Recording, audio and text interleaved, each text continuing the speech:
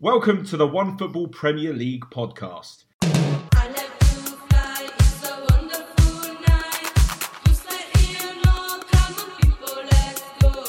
The FA Cup third round provides some giant-killing entertainment. The January transfer window kicks into action. We find out what Newcastle United and Greek mythology have in common, plus plenty more on today's podcast. As joining myself, Matt Frohlich, are Joel Sanderson-Murray. Hello. And Dan Burke. Hello. Right, before we start, Happy New Year to all the viewers and to you guys as well. I hope all the festive holidays were good for you. Did you get any good presents? Yeah, I got some socks. I didn't go home this year, so obviously I normally see my parents at Christmas. My mum buys me socks and underwear and stuff like that. Missed out this year, but my girlfriend stepped up to the plate and bought me some PlayStation socks, which was probably the best gift I've received this year, actually. Yeah. Oh, right. Socks with the PlayStation logo on them, yeah. How about that? I got a weird photograph of a Secret Santa, which is quite like a jokey gift, but it was basically like a framed photo of the members of the band ABBA, which I mean, I do like ABBA, I really do like ABBA, but I don't want like a framed photo of them just to forward them smiling. It's really weird, and thankfully I couldn't fit it in my suitcase to bring it back from the UK, so it's left at my dad's, thankfully. This obviously wasn't random though. This was a Secret Santa who knows Joel very, very well. I know very well, yeah. Amazing. Right, before we start though, first things first, you guys are probably wondering why am I, Matt, hosting a Premier League podcast? Well, I thought we'd clear it up and give Dan a quick second to plug his latest career move, if you like, Dan, and explain what's going on. Well, yeah, sitting here right now, I feel like Sir Alex Ferguson watching down from the stands at Old Trafford as my empire crumbles. No. Obviously, you've taken over the Premier League podcast from me now, Matt. I'm going to be doing a different podcast every week from now on. So we are blessed at One Football with a very diverse newsroom with people from all around the world. So I wanted to kind of tap into that expertise and deliver a kind of European / world football podcast every week, which is going to start coming out on a Thursday or Friday. It'll be Friday this week, where we're going to be talking about the Bundesliga, La Liga, Serie A, Ligue 1, stuff from around the world as well. So yeah, there's going to be lots of varied chat every week, I hope, and I'll still be cropping up on the Premier League podcast now and again as well. You know what's ridiculous? I've got written in my notes here, it'd be quite funny to mention Fergie sitting in the stands. There you go. Yeah. Stealing my thunder on the first one. Yeah. No, we do hope you're back. I'd written it's either like that or it's either like Big Sam, Little Sam, where they decided to swap. And Sammy Lee's gone, go on, Big Sam. You take the headset. Yeah. Let me have a go. Am I Big Sam then? Yeah, well, I figured you're Big Sam. I'm Little Sam. Yeah. And I'll have one go at it at Wigan, screw it up and leave. So it went really badly for Sammy Lee at Bolton, didn't it? Yeah, it went terrible. Yeah, let's hope it goes a bit better for you on this podcast. Yeah. I hope so. I hope you'll grace us with your presence from time to time as well. Absolutely. Right, let's get into the action as the Premier League, the teams were involved this weekend in some domestic action in the FA Cup third round. We'll start where I feel like every single dispute or discussion in the transfer window is going to start. It's going to be in the northeast at Newcastle. They're on the wrong end of a monumental shock in their 1-0 home defeat to Cambridge. Now, is there anything worse than when you're trying to attract top quality players to your team than putting on a performance like that with that result? I mean, what on earth are these prospective signings thinking, Dan? Yeah, but I guess Newcastle probably just hoped they weren't watching, weren't they, really? I mean, Kieran Trippier made his debut. Oh, God, yeah. I mean, I think he's a good signing, isn't he? It's not one that's going to sort of change the fortunes overnight, but I think it's a pretty good start from them, step in the right direction, bringing a player of his calibre in, because I think he could definitely play for one of the top 6 clubs, so to get him is a bit of a coup, really. They are looking at some other players. I am sort of quite impressed with the targets they've been looking at, likes of sort of Sven Botman. He seems like a pretty forward-thinking move. You know, they're not just going for sort of big stellar name players. They're obviously trying to like fit players into a system, aren't they? And get players who are going to be hungry for delivering success to the club. And then obviously the money that's on offer is probably going to be very helpful to Newcastle in attracting players. But being in a relegation battle and now being out of the FA Cup isn't going to be very helpful at all. It's kind of hard not to compare it to Man City in like 08-09 when we were trying to bring players in. And obviously we signed Robinho on the transfer deadline day, and then had to wait a few months before signing some more players. We signed Wayne Bridge. Kieran Trippier feels very much like Newcastle's equivalent of Wayne Bridge. We also got Nigel de Jong, Craig Bellamy and Shea Given. So they were sort of solid Premier League style players that helped. Because, I mean, City were in a bit of a bad spot at that January transfer window. We were sort of in the bottom three around Christmas. So it's kind of similar sort of scenario where there wasn't like a serious danger of relegation as there is with Newcastle at the moment, but it wasn't looking too great. But yeah, they're not going to be attracting too many players if they watch that Cambridge performance at the weekend, because they were very poor, weren't they, as you say? Oh, it was embarrassing. I think they're on the right path if they go with some Premier League quality signings, but surely there has to be a decent level of footballing ability and almost mindset. And I would suggest that Eddie Howe maybe isn't the kind of guy to manage these big players if they were to bring some stars, Joel. I think the way I'm describing it, and you'd only get this reference if you used to play Pokemon, was if you've got a high-level Pokemon, he won't listen to you unless you've got the right gym badges. and that's what I'm thinking here. If you're not qualified enough, the big stars aren't going to listen to you. Like, what? Realistically? Basically, Charizard's going to tell Eddie Howe where to go. Yeah, pretty much. That's why I think it's going to be difficult. Like a few players, and I think Tottenham faced this in the summer as well. The prospect of being under Nuno wasn't necessarily attractive to some of the stars, like Kane, who wanted to leave, and certainly in the transfer market. I'm not convinced that Howe's going to be the right guy to bring in, even if they can throw all the money in the world at some stars. Do you reckon Joel is going to be the kind of guy who can attract them? I think there's something in that. I think it might be a concern. The one thing that will go for him now and go for Newcastle is that there will be players out there who will be motivated by money, whether you think that's right or wrong. That there will be players who know that Newcastle can give them a good payday and will go for it. And now whether that's going to be, the type of player that they want, that's going to be motivated enough to get them out of relegation battle, is another question entirely, and that will remain to be seen. But it's going to be a tricky one with Eddie Howe, and it kind of feels to me a bit like it's the first, obviously the first appointment of a new reign and new owners, but it doesn't feel to me that that's going to be the long-term appointment. Like, is Eddie Howe going to lead Newcastle to the top four eventually? I highly doubt it. It could happen, but I'd be surprised that is the case. He's probably perfect for what they're in at the moment, which I don't think many people were particularly saying at the time the appointment to be. He is someone who's got a team out of relegation battle year after year at Bournemouth, and kept them afloat up until that last season. So he knows how to keep teams up, and whether Bournemouth were ever in a situation that Newcastle are in now, I don't think they were, and maybe it's a whole new battle. But I think Newcastle will actually be okay, because despite the fact they've had a horrendous start to the season, they've not been cut adrift, and they should have. Newcastle should be out of sight by now, really. But they're thankful that there are 3 or 4 terrible teams in the Premier League alongside them, which means they're probably only 2 wins away from getting themselves out of danger. And I think that they are just going to, we'll talk about, sort of go back to the question, the stars that they're going to bring in, or likely stars, they will do something this transfer window which will surprise people. And I think that's going to be the one that'll keep them up. Whether they go sign a mad striker and then that striker gets them 6-7 goals, that's the thing that's probably going to keep them up. And I think they're still going to be able to do that this window. Strong Papis Cisse vibes. You remember that? He came in January and scored like 13 or something in that second half of the season. That's what they need.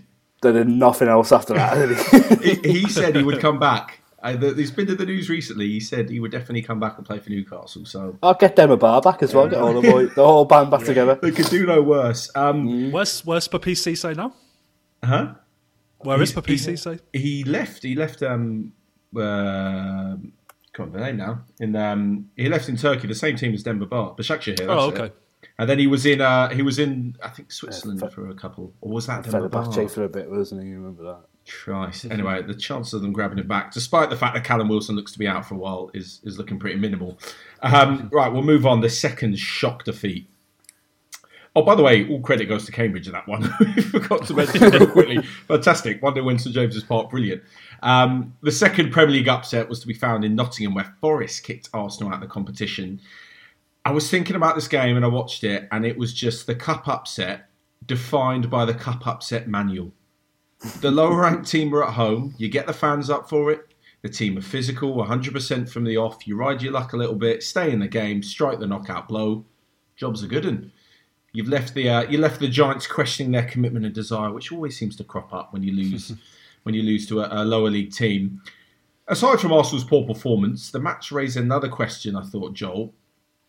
Why is Manchester United's best central defensive midfielder even on loan in the Championship? I think the Man United has something to say about that, won't he? But no, James Garner, isn't it? Yeah. I mean, he was born in Birkenhead, and a lot of good cultural things come from Birkenhead, so I'm not surprised to see this. But no, he was brilliant yesterday, and I remember sort of when Forest signed him, pretty much the whole Forest fan base was absolutely buzzing that they're going to get him on loan, which says everything because you don't always get a whole fan base in unison, but it seemed like that was the case, and he was brilliant yesterday. And okay, you know, he was playing for a Championship team, and he was impressing, but he was playing against Arsenal yesterday. He was playing against Premier League opponents, and maybe it wasn't Arsenal's first choice midfield, but he dominated, and you know, he's sort of shown the characteristics, like he said there, that Man United's midfield hasn't been shown all season in terms of energy and, you know, a bit of style, being able to put the foot on the ball and be able to drive. He had it all, and he's been really impressive. And it is actually a strange one. I do wonder, you know, with the way Ralph Rangnick is, where he likes to give, was proven in the past, he likes to give chances to younger players or players that have been on the fringe, let's say, of squads, whether they could be having a look at whether they could recall him. It sounds like that isn't the case because there's been no mention of him coming back, but I wonder whether Rangnick might be looking at, you know, a Forest and thinking, fuck, that's got away there, because I don't want to have to play fucking the Man United and Scott McTominay in midfield every game, which just isn't doing the job for them, is it? Don't forget Fred. Oh, Fred. Oh. What a lad. He's been alright for him, actually, under Rangnick. But Fred and McTominay have to play together. That's what I don't understand. So surely they could solve this. Yeah, exactly. If they instead of signing Declan Rice, or God knows how much it's going to cost, bring back James Garner. I think it actually reflects pretty well on Notts Forest and the Championship as well. I know that there's certainly, it seems to be the graveyard for Premier League teams who may have spent a bit too much, or certainly can't seem to get together a strong enough squad to stay in the Premier League. But look at the loan deals in the last few years. Mason Mount, a brilliant year with Derby before coming back to Chelsea, proving he's good enough. Ollie Skipp at Norwich last season, won the title, now starting at Spurs. So I think there's something about Garner coming back, and I'm not saying being a key player for United, but certainly I think would definitely have a shot in that midfield, like you mentioned, with not too much to shout about. Talking of questions, they're going to go and slap 80 million on a player this summer. Instead of giving them a chance. Or give Pogba a new improved contract or something. Oh God, you're probably right. That's the sad thing. But Spurs' 3-1 victory actually raised yet more questions about the quality and desire of those outside the strongest 11. I don't know if you saw this, but Tanguy Ndombele practically crawled off the pitch when substituted, so much so he had to be pushed off by his teammates. The likes of Dele, Sessegnon, Rodon proved why they weren't starters either. Dan, how does Conte work these players into the squad? Because he knows they aren't 100% good enough, or their heart's not really in it, but he's still got to deal with them on a regular basis because, as we've seen with Kane needing a rest, you can't just consistently play the guys who are in it, and you can't have a team of only 11 who want to be there. Well, to sort of wind the clock back a little bit and make a comparison with Man City, I remember Kevin Keegan taking over back in the turn of the millennium, around 2001, 2002. And his philosophy when he took over at City was he'd inherited this squad that had just been relegated from the Premier League. And he said everyone gets a fresh start under me, everyone gets a fair crack of the whip. They can prove to them, you know, they might not have done well under the previous manager, but they can prove to me that they're good players. I'll give them a chance. He did that, and after about 4 or 5 games of the season, it started to become apparent which players were up for it and which players weren't. And I think that's becoming the case at Tottenham now as well. I think that's a good way to manage players when you come into a new club is give everyone a fresh start like that. I think Conte has done that to an extent, and he's now seeing, you know, players like Ndombele who just aren't up to it, don't fancy it for whatever reason. I mean, I think it's a real shame with Ndombele, because I remember when Spurs signed him thinking what an incredible signing that was going to be, and he's shown glimpses of brilliance during his time at Spurs, and obviously not enough of them. I remember City having a look at him when he was at Lyon as well, and I had a look at him at the time as well and thought he looked like a really quality player. For whatever reason, City passed on him, and I remember thinking that when Spurs signed him, I wonder what the reason was that City didn't fancy him. Why have they opted against signing him, and why have Spurs gone for him? And it's quite a lot of money, wasn't it? And I mean, you know better than me, Mark, but he's just not up to it, is he? Really, doesn't seem like his heart is in it. He's had chances under different managers now, and he was really poor in this game and got booed off the pitch by his own fans. And you'd be surprised to see him pull on a Spurs shirt again. I think they'll probably try and move him on this month now, won't they? And maybe see if they can get him a move back to France or something. Going to take a huge loss on what was it, 70 million they spent on him nearly? Is he record signing? £54 million, so I think about 60 million euros. Yeah, right. Yeah, so. Yeah, what a shame. But, I mean, it's the same with, Dele Alli. He was considered one of the best players in the Premier League a few years ago. Ryan Sessegnon looked like a great signing. Rodden, I thought he was a good player when Spurs bought him from Cardiff, and it's just not quite worked out yet. And I feel like Spurs have given Conte a bit of a free hit this season. It's a bit of a get what you can out of this squad, and then we'll make significant changes in the summer, and he can work out between now and the end of the season which players he wants to keep and which players he wants to get rid of. Ali's the mad one, isn't it, Matt? Really, yeah. Like it's the past three managers now aren't having him, and it's to think that it was only a couple of years ago that he was the star of England midfield. Really, he was playing nearly every game for them, and he was fantastic, one of the best midfielders in the Premier League. And when you played us the other week, you played Liverpool the other week. He was surprised that he started, but he showed glimpses again of what he could do. He was really good. Yeah, he that really third man was. running to the box. Yeah. He maybe wasn't tracking back very well, but going forward he was brilliant. And it's just, I don't think we'll ever know the answer to this, or not for a couple of years, in terms of what's gone on with Dele Alli, because it comes across to me like it's a personal thing now, where maybe he's just fallen out of love with the game, or he's just not having it, because it's just he's still young enough to make a career, but it's just gone badly off the rails for him, and it's actually quite sad to see, I would say. Yeah, I just don't understand, especially with the signing of Ndombele, because I mean, Dele Alli was signed for I think 5 million, could have potentially risen to a little bit more, and we had some fantastic seasons out of him, so you can chalk that off. But when you're paying, and like Dan said, competing with some of the biggest clubs, and Tottenham get to sign him, I don't want to sound pessimistic from the outset, but if my first question is, I wonder why Manchester City didn't sign him, or I wonder why Liverpool didn't, it does then sort of sow a few seeds of doubt.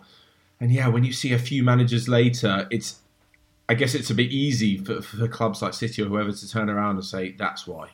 Because 3 managers and 3.5 years later and he's still not putting in a performance, that's why. But it has to be a bit more than that. I'm convinced that there's no way a top team would have foreseen this. Like, he wouldn't have had the same career path if he was under Guardiola now, surely. Well, that's it. I mean, you look at him; he's got the raw materials to be a world-class player, hasn't he? And you could make an excuse for him that he was brought in by Pochettino. Obviously, Pochettino left halfway through that first season. Then Mourinho comes in. Everything was toxic under Jose, wasn't it? And I think Jose tried really hard with him, actually, didn't he? Yeah, he did. You remember lockdown 1, he had him doing shuttle runs in the park and all that, didn't he? So maybe that killed his confidence. I don't know. And then again, Nuno comes in. That's another one that was a bad appointment and left players in the lurch a little bit. And now Conte's there, and it's like, if you can't perform under Conte, then it's time's up, isn't it? Really, this is it. Yeah, that's the thing. I think that Spurs management would have definitely given the decision to back kind of leaving someone, or even potentially selling someone like Ndombele. You'd leave it to a manager with the kind of clout that Conte has. Like, you'd trust him. If Jose says it, you might be like, you're probably just whining again, Jose. But then Nuno says it, and now Conte says it. It's probably the end. But it was a different reaction, actually, to Liverpool, who went 1-0 down to Shrewsbury. But in a team full with kids, they turned it around professionally. Does this give you a bit of hope, Joel, that maybe strength in depth issues for Liverpool aren't as bad as suggested, or signing still a must?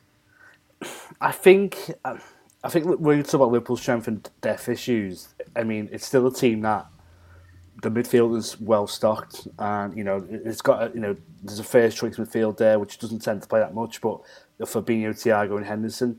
But if you switch those 3, the next 3 are still pretty good as well, and then the defence, I would say, pretty much the same. So I don't think Liverpool can cry too much about the strength and depth. I think it's an attack where the issue is, because the drop off from Mohamed Salah, Sadio Mane, and Diego Jota's, Divock Origi and Takumi Minamino, who done their bit to the club, but just aren't quite as good. But not many teams in the Premier League can flip their attack and have the backup players be just as good as the first team players. But there's still Roberto Firmino not mentioned there as well. Yeah. So again, we can't cry too much. But I'm not taking too much from that game yesterday. I mean, I wasn't even planning for it, to be honest with you, because I don't know how they've been managed to prepare for it this week with the training ground being closed for a day and all the COVID issues. But they did their job. But it was good to see some of the kids play. I always like seeing mad team lineups in domestic cups, because sometimes we go into these games and expect Jimmy Corkill from Brookside to end up playing for us, and then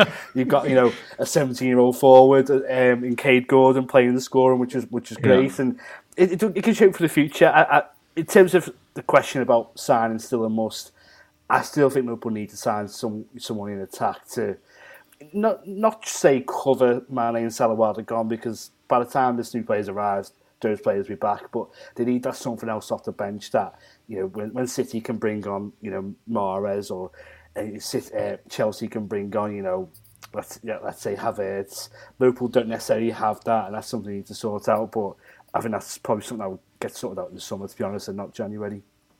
Yeah, I think I did a bit of research into this over Christmas, actually, because there is a bit of a school of thought that City have this amazing squad where they've got like two world-class 11s they can put out, and Liverpool don't have that. And you're right, Liverpool do have players on the bench, like a pretty deep squad when you sort of look at it on paper. They do have a pretty strong midfield in terms of sort of second choice options, and they do have the likes of Minamino, Origi, Firmino as the sort of backup front three. But it's like, I think Liverpool are over-reliant on that front three, the first choice front three, aren't they, really? And it's like City can rotate players in and out. Liverpool can't really do that. Liverpool play that front three all the time. And that's something by choice, mate.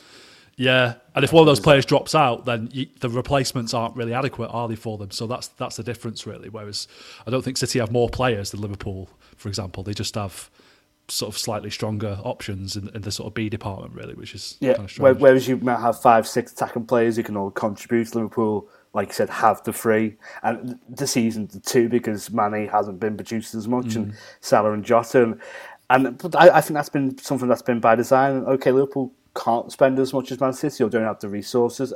They're not poor by any stretch of the imagination, but this is a little bit by design by Klopp. He likes having a smallish squad, or likes being loyal to players like Origi and Minamino, and saying you'll get your chance, and there's a pathway to the first team there for them.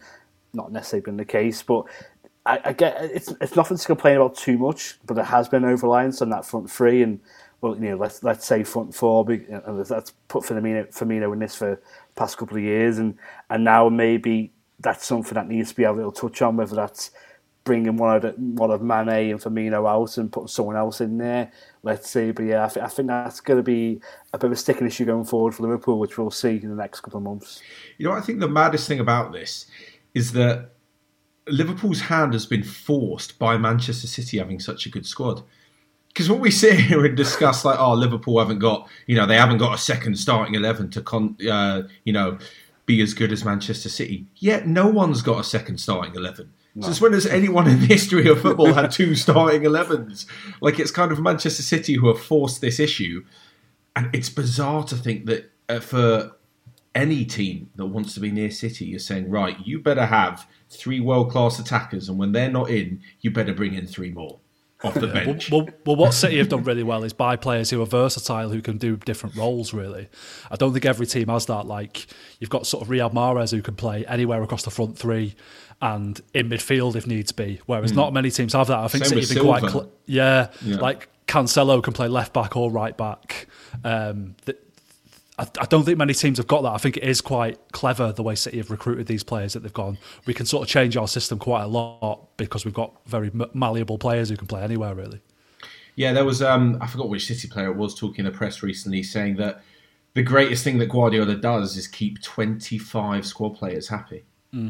And this is absolutely astonishing. You saw the team they picked against in the Cup the other day against Swindon, didn't you? To be fair, that was pretty strong. That's why, yeah, because they just pick insanely strong teams to play like League Two teams in the FA Cup.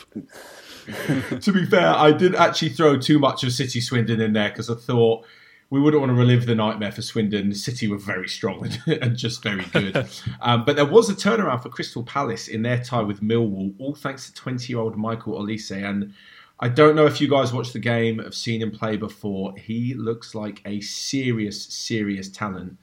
There was actually a quote from Patrick Vieira comparing the talent pool of South London to Paris. And if France's recent squads are anything to go by, and the talent from there, then England have got a good generation ahead of them. But what do you think the future holds for him, Dan? Does the career path of fellow Palace player Wilf Zaha hold a few potential warnings for him? Well, don't go to Man United. Yeah. That would be the warning. David Moyes is the manager. Yeah. I don't know. I mean, I like Elise a lot. I saw him a few times for Reading last season and thought he looked pretty good. And I thought it looked like a good signing for them. I think he was injured when he first came, wasn't he? So it took a little bit of time to get going.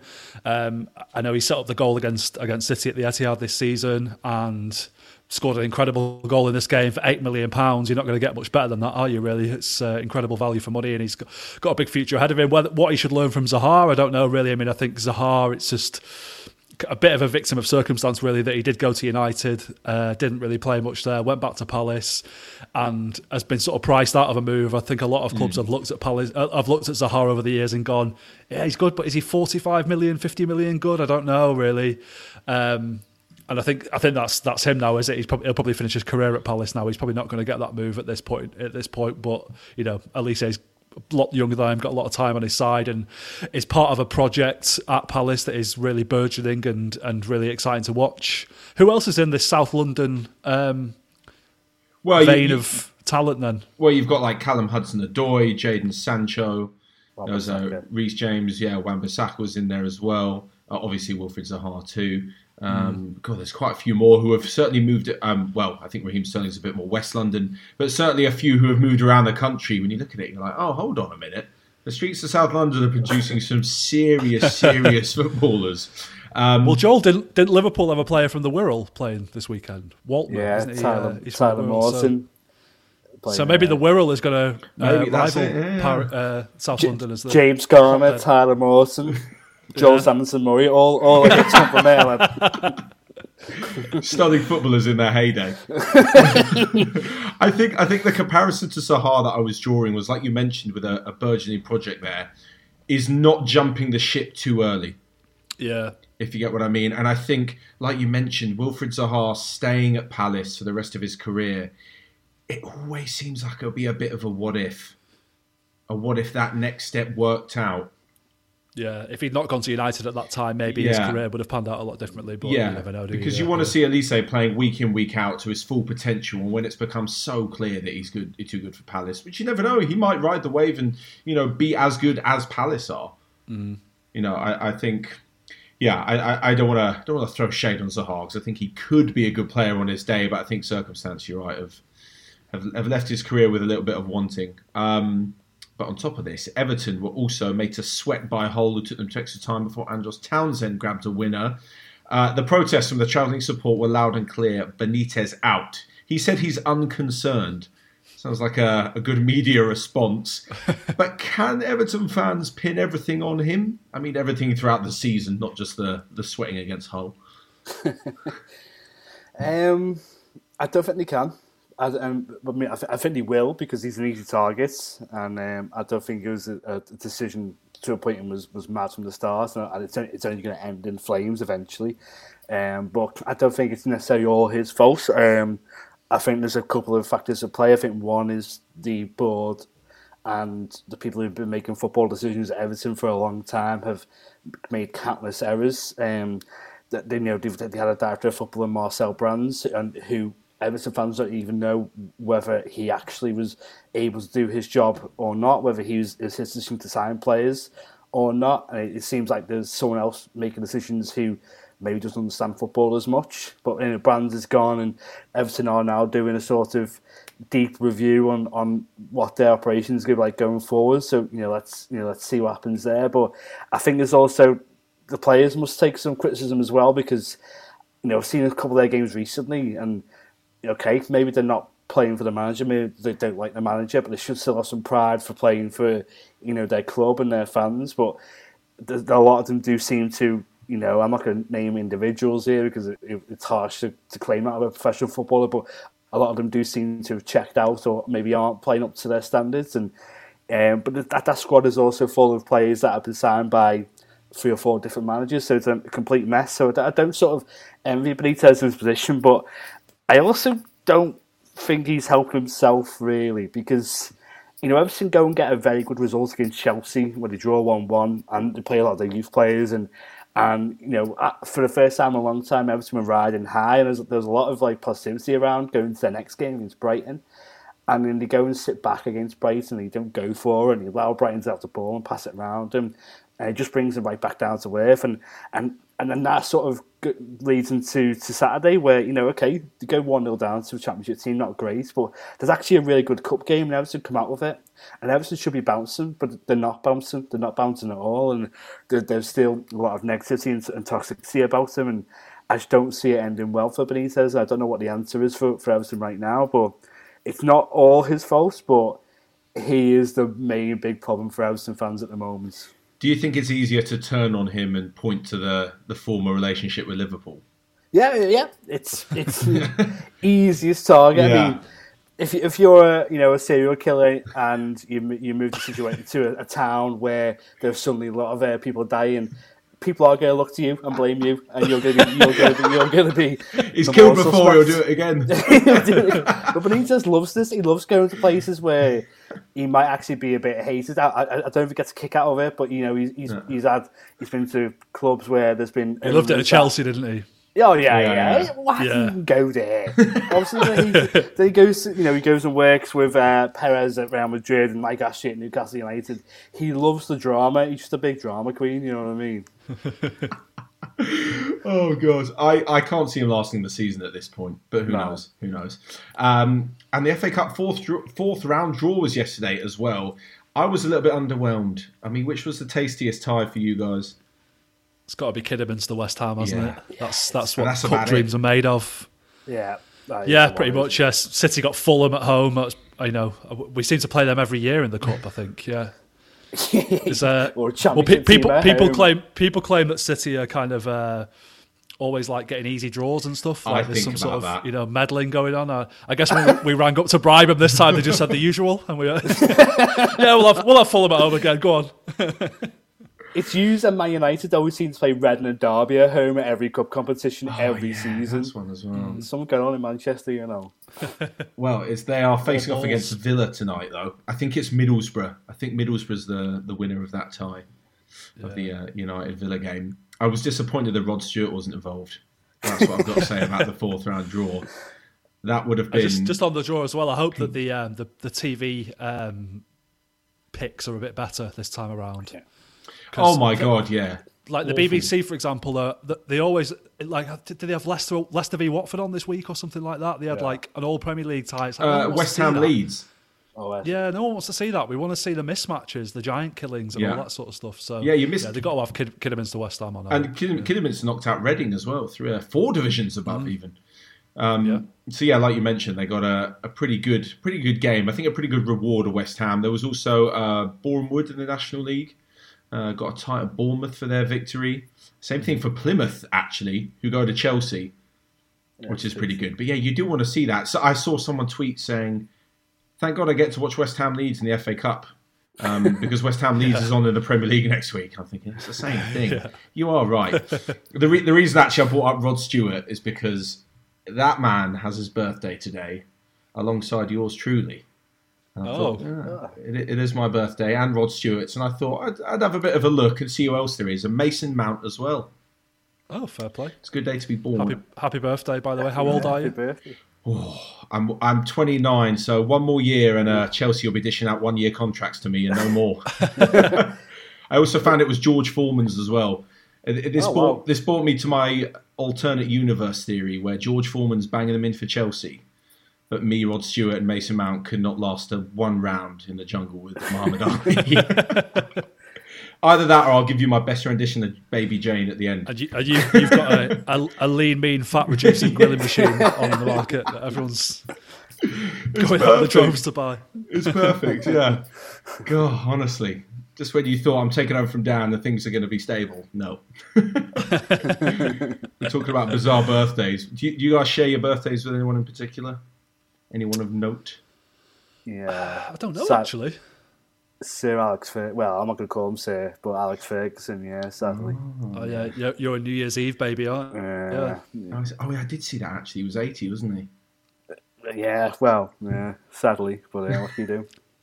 You can't say that. Yeah, let's get that out. Happy birthday, Sir Alex, from all of us, apart from Joel. All the best. Right, we'll move away from that swiftly into the transfer window. The classic line, always a bad time to do business. It's dropped by many a manager. Let's say you're in charge, Dan. Are you dipping a toe in the transfer waters, or do you think it shows a bit of a lack of pre-season prep from a side? I think it does, yeah. I mean, I think it was Sir Alex actually who said that, wasn't he? There was no value in the market, was his famous quote in January, and I think it's true. Yeah, I think you often get ripped off for players in January. It is a case of poor planning often. I mean, if you're sort of bringing a player in to cover for an injury or something like that, or you're trying to spend your pocket money on surviving relegation like Newcastle are, then I think it's acceptable. I think a club like Liverpool, who've got players at the AFCON, might be looking to do some business, although I'm not really hearing a lot of links coming from Liverpool at the moment. But really, they should have known about stuff. That. Well, exactly, not out yeah. of the blue, yeah. Yeah, but you can't buy someone in August, can you, and say you're not really going to play much until January. And then I suppose you can't really buy someone in January and go, you're going to play for a bit, but as soon as they're back, you're out on your ear again. You're describing Origi's career. Yeah. So, I mean, we all love to see our club signing players, don't we? And I don't know what Spurs' plans are this month, Matt. Maybe you'll see some new players in the Spurs shirt, but I can understand why clubs don't really go for it a lot of the time, because it is you do get ripped off at this time. I feel like we'll see more at Spurs once a few have been shifted. I feel like it's going to be that sort of window. But actually, mentioning Liverpool just there, Joe, as a Liverpool fan, it must be a bit weird to see some sort of ex-Liverpool get-together at Aston Villa with Gerrard bringing in Coutinho. Does Gerrard use their previous relationship to talk to him as a former teammate and sort of bring out this Liverpool Coutinho? Or do you reckon he says, I'm a coach now, this is how you fit into my system, this is Aston Villa? I think it might be the former. I think the only reason he's gone there is that relationship with Gerrard. And I think, a lot of the criticism about Coutinho and how it's not worked out at Barcelona is down to sort of him, being a big confidence player, and he's not quite stood up to the responsibility of taking over the midfield mantle from the likes of Iniesta and Xavi, and it's all got to him. And now he's going to a place where he's going to be adored by Aston Villa fans because of his name and because of his status, and he's also going to have a manager who used to be a former teammate who believes in him a lot and knows exactly what he can do and will have the full confidence in him. So it's going to be an interesting one to see. And it could actually bring out the best in Coutinho or something close to the best in him again.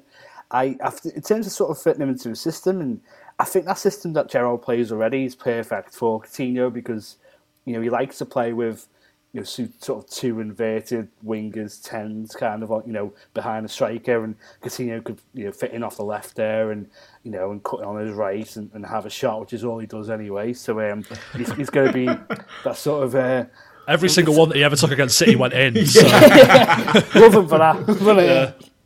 No, he's he could fill the gap that has been left by sort of Jack Grealish, and I'm curious to see how that works out there with Coutinho and Buendia behind one of Watkins and Danny Ings. It was actually quite a exciting front three on paper. Yeah, I really think you mentioned there the players around him. That movement of the likes of Watkins and Ings, I think, is really key to Coutinho. He's got the eye for a pass, but equally, when those players open up a lot of space in behind for Coutinho, sort of just in front of the defence, and give him that space to shoot, then I think it's got the makings of a good signing. You'd think, but we've seen these go poorly before. Actually, another big name being thrown around is Dusan Vlahovic, and he's been linked with pretty much every team out there. Arsenal seem serious about it. He has said he really enjoys playing in this Fiorentina team at the moment, but you get the feeling when he's proven his quality over so long, including the last calendar year, like he's done, he needs to be in the Champions League. Does he jump at the Arsenal idea, Dan, or do you think he should hold out for someone a bit bigger? I mean, if I was him, I would probably hold out, but who that bigger team is, I'm not really sure. I mean, I know City have had a look at him as well. Then City aren't going to bring anyone in. Obviously, they need a striker at some point. They're not going to do so in January, so it's going to be this summer. I think Haaland is their number one target, and if they can't get him, they might go for Vlahovic. I'm really interested to see what he does when he goes to another club, because he has looked amazing at Fiorentina. His numbers are incredible, and he does look really good. But then we've seen examples in the past of players being a bit of sort of flash in the pan type, with strikers. I'm thinking sort of Andrea Bellotti, Christoph Piontek, who's just gone back to Fiorentina, who looked so good at AC Milan, didn't he? He went to Hertha Berlin and has not done so well. Luka Jovic is another one who... I always think of so I wonder if he could be one of those where it's like he's in a real purple patch that he's not going to be able to sustain for the rest of his career, and it'll be interesting to see if he gets a move where he goes. Maybe for him going to a club like Arsenal, who are sort of on the up, and there isn't like a great pressure to deliver as there would be at a Champions League established team. Maybe that would be a good move for him. I don't know, but I mean, I think Fiorentina are quite keen to sell this month. Well, his kind of value is at its peak, and they want about £70 million for him, or 70 million euros, I think it is, which is, pretty reasonable in this market, isn't it? Really, for a player of his caliber, you would imagine. So it'd be interesting to see if someone goes for him this month, and if he does. Because the other thing about January transfers is it's really hard to sort of hit the ground running in mid-season when you join a new team. You don't have much time to bed in. A lot's expected of you quite quickly. I don't know if he slots straight into Arsenal's team and immediately improves them and immediately starts scoring goals in the Premier League, or whether he would need a bit of a pre-season summer to kind of get up to speed. Yeah, it's one to keep an eye on. So, on top of this as well, there's Luca Digne, whose future is in the balance, let's say. It looks like he could be leaving Everton to head to Aston Villa, actually. The other day you were tweeting, Dan, that you couldn't think of a reason as to why City wouldn't want him. Have you managed to think of a reason yet, or do you think he'd actually be a good signing for Pep? Well, a few people replied to me saying maybe his age is an issue because he's 28, nearly 29, which is sort of the wrong end of the being 29? Well, nothing. As a man who's deep into his 30s now, what I would give to be 29 again. And a few people were saying his defensive ability is questionable at times as well, which maybe wouldn't suit City very well. And I think with City, they've needed a left back for a long time now, and for some reason have never gone out and got one. And now they've got João Cancelo, who's technically a right back, but probably the best left back in the world at the moment. So you kind of think maybe they'd be better off keeping Cancelo and Zinchenko as the left back choices and signing a new right back instead. That might be the way they go now to compete with Kyle Walker, but it doesn't look like he's coming to City. I signed him for City on FIFA and it went very, very well. So if they want to ask me a few questions about how to fit him into the team, then I'm the man for that. But apparently they're not interested, so fuck them. Well, I actually find it's a bit odd that they managed to beat out the likes of Chelsea and the money of Newcastle to the signing of him, if Aston Villa do get him, that is. Joel, have you got a ridiculous prediction for the transfer window? You think a crazy signing? It's an obvious one, but I think Newcastle will do something mad at some point, and it feels like the shiny new toy that you got to have when you have a new ownership, or you're spending big money for the big time, is get a new striker, and I think that's what it's going to be. Maybe it will be Vlahovic. Maybe they'll end up getting nipping him and getting him ahead of everyone else. But I think Newcastle will do something there, especially if Callum Wilson out for 2 months. It was reported, so I'm not quite sure what they'll do, but they'll maybe even like Luka Jovic. I think they'll do something mad. I've got my money on Aubameyang to Newcastle. That's tasty, isn't it? Yeah. I mean, Arsenal have got to get rid of him, haven't they? Exactly. They don't want him there anymore, and he doesn't want to be there anymore, it doesn't seem so. And you can get money for him by selling your players to Newcastle. So I think this one, I've made it up in my head, but I think this one's got legs. Right, we're moving on now to the hot topics. This is where, well, basically I take anything that's happening in the footballing world and try and get your masterful opinion on them. We touched a little bit earlier on Southampton. We talked quite a lot about Newcastle, but Ralph Hasenhüttl's raised an interesting point in a Premier League meeting last week, saying he wants a ban on teams using new signings in a rearranged fixture. So he was talking about the Southampton-Newcastle game, which was postponed due to COVID and injuries. There hasn't been a new date set for it just yet. What do you guys think? What about you, Joel? I'm not with that, to be honest. I think like Premier League fixtures have been not every season they get postponed for one reason or another. Obviously not as much as we're seeing now because of COVID, but there's been bad weather. Bad weather's existed for years. So like Premier League fixtures have been postponed in the past, and this hasn't really become a thing where new signings in January aren't allowed to play in those kind of fixtures. So I'm not with that, to be honest with you. Like it doesn't seem like an unfair advantage. Like the games getting played and they're getting played. Like it's just sort of get on with that, I guess. Like, nah, I'm sorry, Ralph, but I think he's moaning about the wrong thing there, to be honest with you. What do you think, Dan? Yeah, I'm inclined to agree with Joel. I think they do this in France. Actually, I was reading. I think you're not allowed to register. You're not allowed to play players who weren't registered at the time that the game was originally played, or something like that. I could be wrong about that. I'm sure I read something anyway. But yeah, I think Joel's right. Yeah, it seems a bit nonsense, really, especially in this season where everyone's just kind of muddling through and games are being called off, through no fault of anybody, really. I don't know whether Liverpool's false positives last week warrants some sort of investigation, but I'm just throwing it out there. It seems a bit unusual that there'd be so many false positives when these lateral flow tests are usually quite reliable, aren't they? But yeah, anyway. I like how Arsenal fans have built this conspiracy that Liverpool called that game off because they were scared to play them. Yeah, the same team that Liverpool beat 4-0 not two months ago. But fine. The same team that goes to Lewis Wonders to Forest. Yeah, that team. That's none of my business. Well, Jamie Carragher also thinks it's nonsense, so maybe it's a Scouts thing. But David Moyes is on board with it, apparently. He's really up for this. I think. Did he say why? What his rationale for it was? Or? I think, for the same reason that Hasenhüttl was talking about, saying it's not quite fair. The problem is that this is very specific to Newcastle. It's only specific because everyone's petrified that a club can go ahead and literally have a completely different squad by the time they potentially next play each other. If it wasn't for Newcastle's transfer kitty, I'm not sure this would be such an issue. Because, a team might have one new player by the next time you play them. But, yeah. Hasenhüttl's running scared of the Burnley Beckham. That's all I'm saying. but also, as well, it's pretty offensive. Like, Hasenhüttl's basically saying, can't we play Newcastle now? They're shit. I don't want to play them when they're good. It's not ideal. My next one on this list is wing-backs. This is a bit self-indulgent talking about Tottenham here, because the question is surrounding the full-backs and they're a massive part of Antonio Conte's system.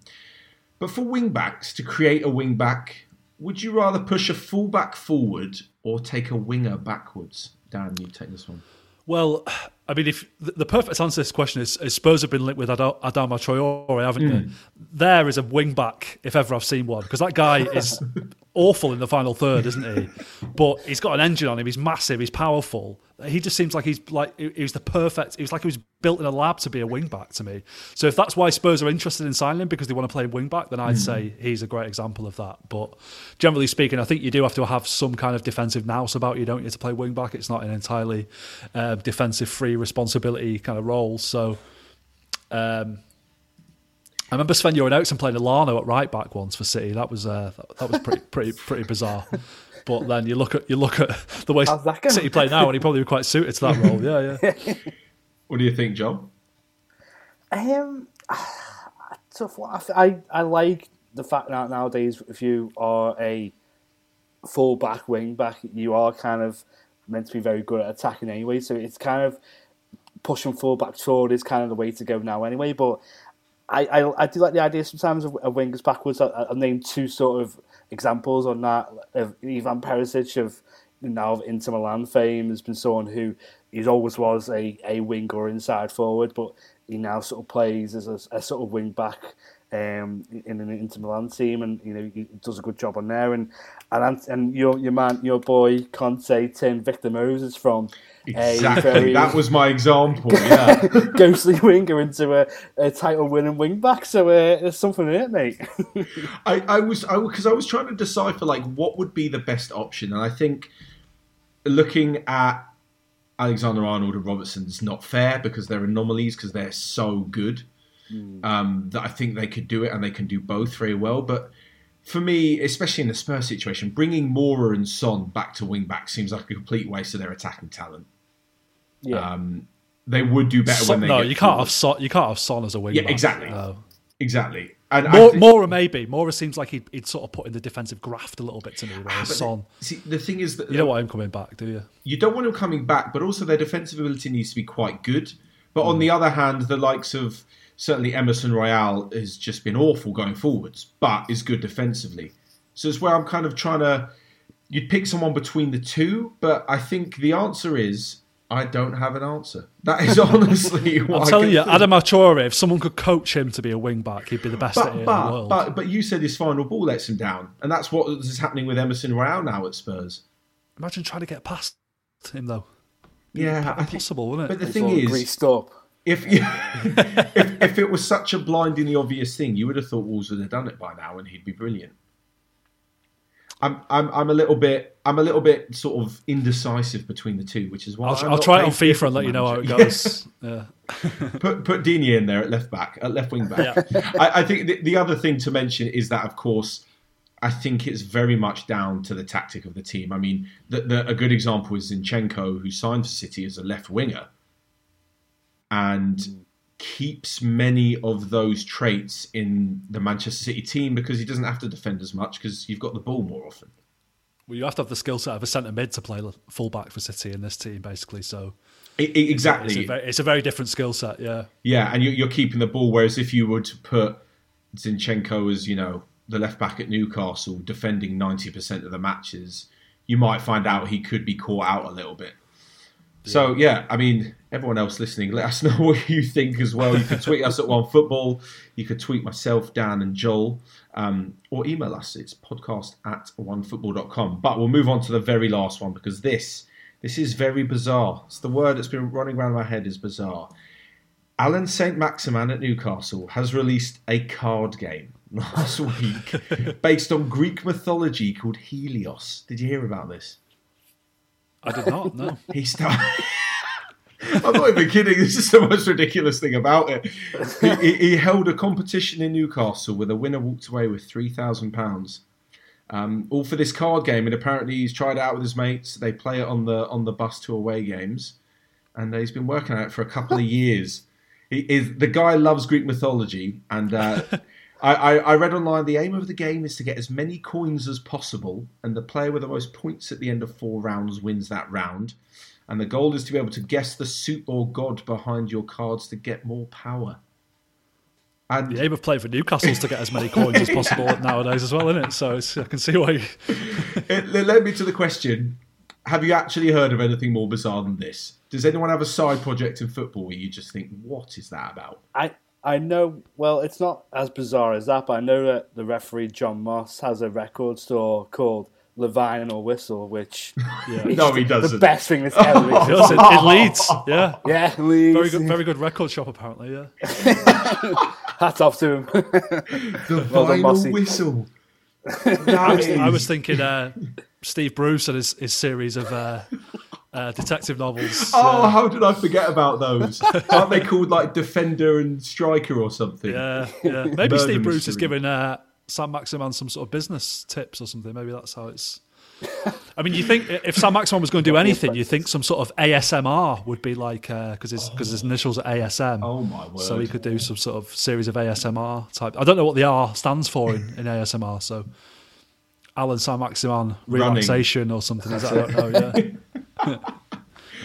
I remember looking up actually those Steve Bruce books online. They're about 80 quid a pop, I think. Not too many of them published. Stunning. I did also read that I think it's Matthew Flamini who started like a biochemical business or something. He's now a billionaire. Well, he was making a lot more money from that than football, so he just quit playing football, didn't he? Yeah. Fair play. I think card game has got to be up there with The Oddest. I think The Oddest actually refereeing thing that I've seen was Mark Clattenburg and the tattoos. Have you seen that? No. He's got a tattoo of the Champions League on his leg that he refereed the final. Oh, like a player gets it when they win it and they get a big tattoo on it. Yeah, he's got it. So there you go. That is definitely one of the more bizarre things we'll be talking about on the podcast. But finally, we come to our question of the week, which is where everyone listening can get involved as well. A few fun facts here about the FA Cup, as it was FA Cup third round this weekend. For example, Wigan Athletic became the first side to win the FA Cup and be relegated in the same season. Were you there, Dan? It was 1-0 against I was City. there, yeah. You were there? I was there. Ben Watson. I've never been more confident going into a game as that. I thought, Wigan, we'll beat these easy. And I remember famous thinking last that words. as Spurs went into the semi-final of the FA Cup against Portsmouth a few years earlier. And I was like, oh, it's Portsmouth. They're absolute pony. They're getting relegated. Beat us 2-0. Shows what I know. The second great stat is that Everton have lost a record 8 FA Cup finals, which just doesn't bode well at all. I can see Joel's smirk on his face right now. It's just in their nature, mate. And finally, this one, I'm not sure you'll know. In 1873, Sheffield confirmed a unique place in FA Cup history as they beat Shropshire Wanderers by the toss of a coin. It is the only time a tie has been decided in that way. Oh, I would just like to try and picture the scenes on Twitter. If an FA Cup tie, they get the host there like they do the draw, someone brings out this special minted coin, flips it, and that's it. Well, you know what the 2022 equivalent of that would be? A game of Helios, wouldn't it? Yeah. That's it. That is it. A game of Helios to decide the winner. I just think there'd be tweets of the game's gone just everywhere. That's all it would be. Game's gone when you're deciding a match by flipping a coin. No, the question is actually, which player has scored the most FA Cup final goals? Now, don't answer now because I'm going to give the answer next week. And I'm also sure you guys might have a bit of a clue. But yeah, there was a difference between, just for all of you out there who want to answer, there's a difference in the most FA Cup final goals and the most FA Cup finals scored in. So there's a difference between the two. Do you guys reckon you've got an answer though? I'm pretty clued up on this. No, I have an answer, but I don't know if... I mean, the problem is, like, with FA Cup questions, it could be some lad in 1875, couldn't it? When I was researching, that's what happened. Got paid with a bag of turnips for scoring 8 goals in 8 successive cup finals. Jack Fleming or something his name would be, wouldn't it? Like, so, I don't know, but my answer is a lot more recent than that. I don't know whether it's correct or not, yeah. I was actually looking, I was like, I'm going to pick an interesting question from the history books of the FA Cup, and my God, some of them are like, the most goals is like a 13-4 match that happened in like 1920, and the keeper played one half for each team or something like that, and it's just the FA Cup history, honestly, is absolutely full of them. Yeah, it's full of them. I'll tell you what I enjoyed this weekend in the FA Cup was that Stoke, their starting 11, I can't remember who they played now, but they had Tom Ince, son of Paul Ince, Kevin Campbell's son, Tyrese Campbell, and Sean Wright-Phillips' son, all in the starting 11. Really? Yeah. I didn't know Sean Wright-Phillips' son was at Stoke. Yeah, I didn't know he had a DiMaggio son. Wright-Phillips, yeah. Yeah. It's mad to think that he has a son, because I still think of him as a young wing who's just onto the scene at City. Oh my God, yeah. Wow, well, there you go. Right, well, that is it. That is all from us for this week. Of course, you could tweet me the answer on Twitter at Matt Frohlich or at OneFootball as well. I think Dan's is... What's your Twitter, Dan? At Fussball Dan. That's it, at Fussball Dan. And for Joel? Joel S. Murray, I think. But don't tweet me. Don't tweet me. Yeah. Don't tweet me unless it's ABBA related. You can also drop us an email with your guests and any other questions, suggestions and feedback you may have for the podcast. The address is podcast@onefootball.com. So that's all we have time for this week. Thank you to my guests as always. I hope you guys have enjoyed listening and we'll be back again next week. So see you then.